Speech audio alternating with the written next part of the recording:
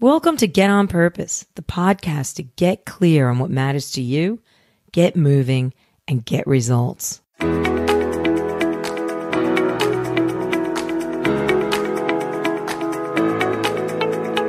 Hello, and welcome to Get On Purpose, Episode 8, Season 1.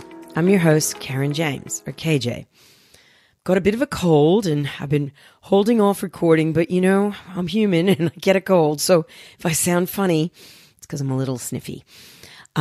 So last week we had quite an important episode. We talked about the importance of being the leaders of our own life before we can really look to others, being a key foundation in getting on purpose and to living a life on purpose and taking that personal accountability for, owning the leadership within our own life. And it's not easy, and having people around us holding us accountable is an important aspect of that. We also discussed, the importance of having a strategy, or as I like to call it, a cunning plan.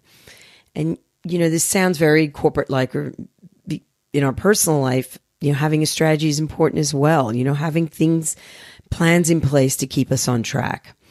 And it's really critical that whether it's at home or at work, that your strategy is woven with the threads of your blueprint or your moral code, your purpose, your vision, and your values.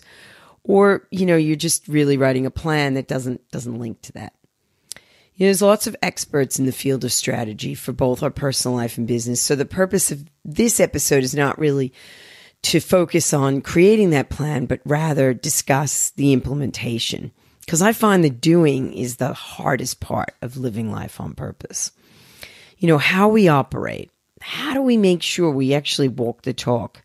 How do we make sure we execute our plans, aka our strategy, to our blueprint, to our moral code, to our purpose, in the direction we have set for our vision? It's really easy to get off track when we're under pressure, even with the best leadership, the best growth mindset, and the best intentions. This is why we need to weave our blueprint, purpose, vision, and values into our day-to-day operations to make sure we don't get off track. It's almost like we have to put in safety measures. And this is where the structure in our operating models is really critical. Big word in the context of our personal life, but I have found that when I take the learnings from organizations and organizational structure, it really helps me in my personal life.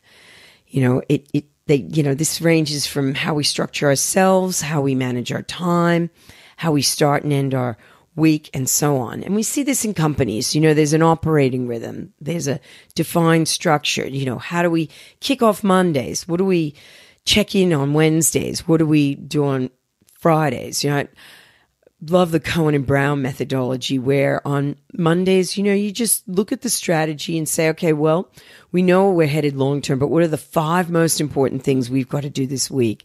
And let's make sure we get those done. Well, we can apply that at work and at home. And I think that, looking at these operating models, they really demonstrate the power of effective purpose-led operations. My favorite example of operating models is policy. I love policy and how it can make things happen. Policy is formally defined as a statement of intent, which is implemented as a procedure or protocol.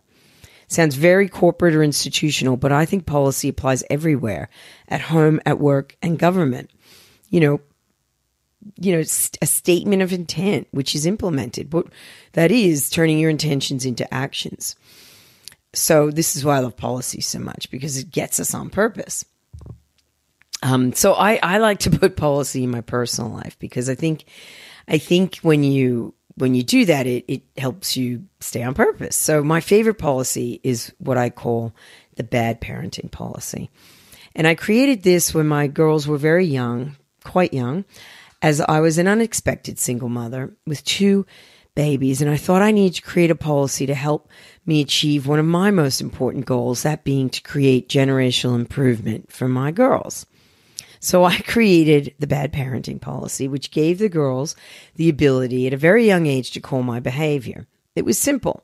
If mom is doing something that doesn't seem aligned with our family values, the girls could say, "Mom, are you having a bad parenting moment?" And you can only imagine how many times This was said over the years. But it became something that stopped me in my tracks. And the girls never abused the privilege, and they always used it in a very respectful way. So let me share a great example. When my daughter was taking what's called the HSCs in Australia, I threw banana bread at her. And I know I discussed this in an earlier episode. And, that's not a good thing. And my youngest daughter called it. She's like, are you having a bad parenting moment? And, as silly as this sounds, I think that putting that policy in place has actually been one of the best parenting decisions I've ever made, because it enabled the girls to actually take the values that I wanted to live by off the wall and actually put them into action. And it stopped me in my tracks many, many times from potentially making a really bad parenting decision or bad parenting mistake. In organizations, companies, and governments, I think the best example that we've all heard about is the whistleblower policy, which, I think sounds very, very like, I don't know how you'd even call it, but sounds very political or almost like a police thing. But when you think about it, every organization should have the equivalent. How do you get the people to the top to make the changes when things are going off the rails? That's really what it's all about. It's formally defined as a procedure put in place to expose people engaging in unlawful or immoral behavior. Everybody wants that. No matter how big or small your company, everybody should have that in place. So a whistleblower policy is really about creating a policy so that you're not just sticking your moral code, purpose, vision, values on the wall, but you're actually creating a pathway to implement and call out behavior so that they actually flourish and operate in your organization.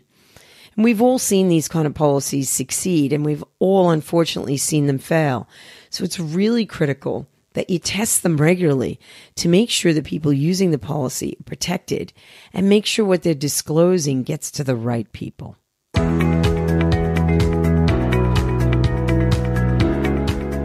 So last week, I had the great pleasure of speaking at the Women in Focus conference, a conference which was operating so on purpose, it was actually magical. We heard from Heather Swan, one of Australia's best-known adventurers. Heather holds a number of world and Australian records. Heather shared openly and with great humor and energy. I just loved her presentation. She actually shared her story as if it was the first time she'd ever heard it. Her love of Johann Wolfgang von Goethe was shared, so I've been researching his work over the weekend. And now I see why she loved him so much. His writings inspire you to turn your intentions into action, to face into it, to effectively operationalize your purpose. Here's a couple of his quotes, which I think really speak to this point. Knowing is not enough. We must apply. Will is not enough. We must do. The other quote I found, behavior is the mirror in which everyone shows their image. Which brings me to behavior. Behavior is, in effect, another operational policy. You must put it in place, and there's got to be checks and balances. We need to make sure we're operating with the behaviors that will get us living on purpose, and we need to make sure we set ourselves up to succeed. We need to try and get ourselves and everyone around us operating with the right mindset. And that's got to be a growth mindset. We need simple things in place that we know make a difference, from the fantastic research on neuroplasticity. That's hard to say. Our brain's ability to form new connections throughout our life. In effect, our ability to change our behavior. We need to put the basics in place. We need to operate with enough sleep, enough nutrition, enough exercise, enough self-love to look after ourselves. Heather shared some of her tips, which I see as operating procedures. These are the things Heather does consciously every day, which enable her to get the courage to face the fear she would naturally get when jumping off cliff faces and base jumping and all of the crazy things she does. Here are the top 3 that I love the most that she shared. Heather values the effort as much as the outcome. I love this because if we don't value the effort, we're never going to have the tenacity to achieve the greatest of outcomes. You only have to look to Edison at how many times he failed at trying to light that light bulb to know he had to have valued each and every failed test. I shared this quote with my daughter over the weekend, and it really meant a lot to her because sometimes we don't get the outcomes we want straight away. The second thing Heather shared is this one. Do something today that your future self will thank you for. I love this one as it focuses you on your longer term vision. And I think it can be applied everywhere. Imagine if every day there was an operational process for publicly listed companies to say that to themselves each and every day. I think it would really get them past focusing only on quarterly results.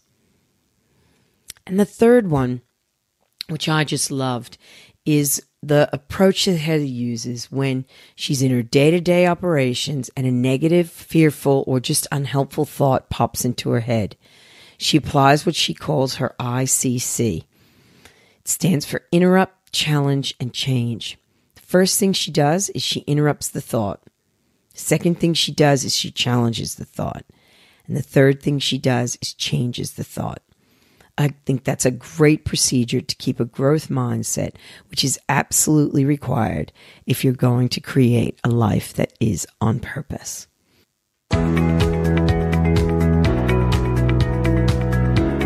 So now I want to get straight into our GOPA, our Get On Purpose action, and have a think about those 3 tips from Heather, which I think are fantastic, and apply them to this week's GOPA. So when we look at what we're doing at home and work, have a look at it from an operations point of view.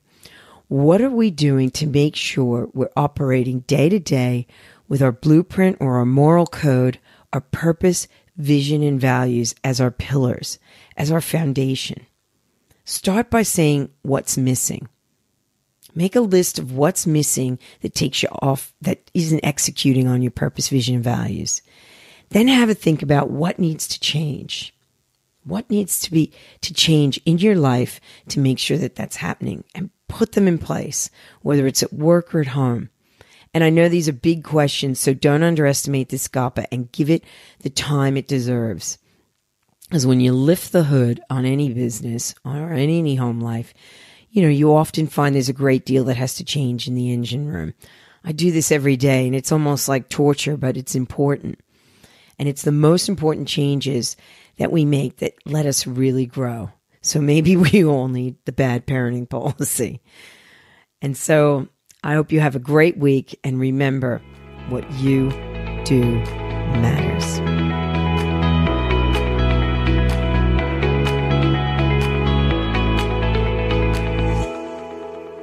Thanks for listening. And if you'd like to subscribe, we're on iTunes as Get On Purpose. And if you want to leave a comment or review on iTunes, we love it. Always keen to hear from you. If you want to get in touch, I'm on Twitter at Karen T. James.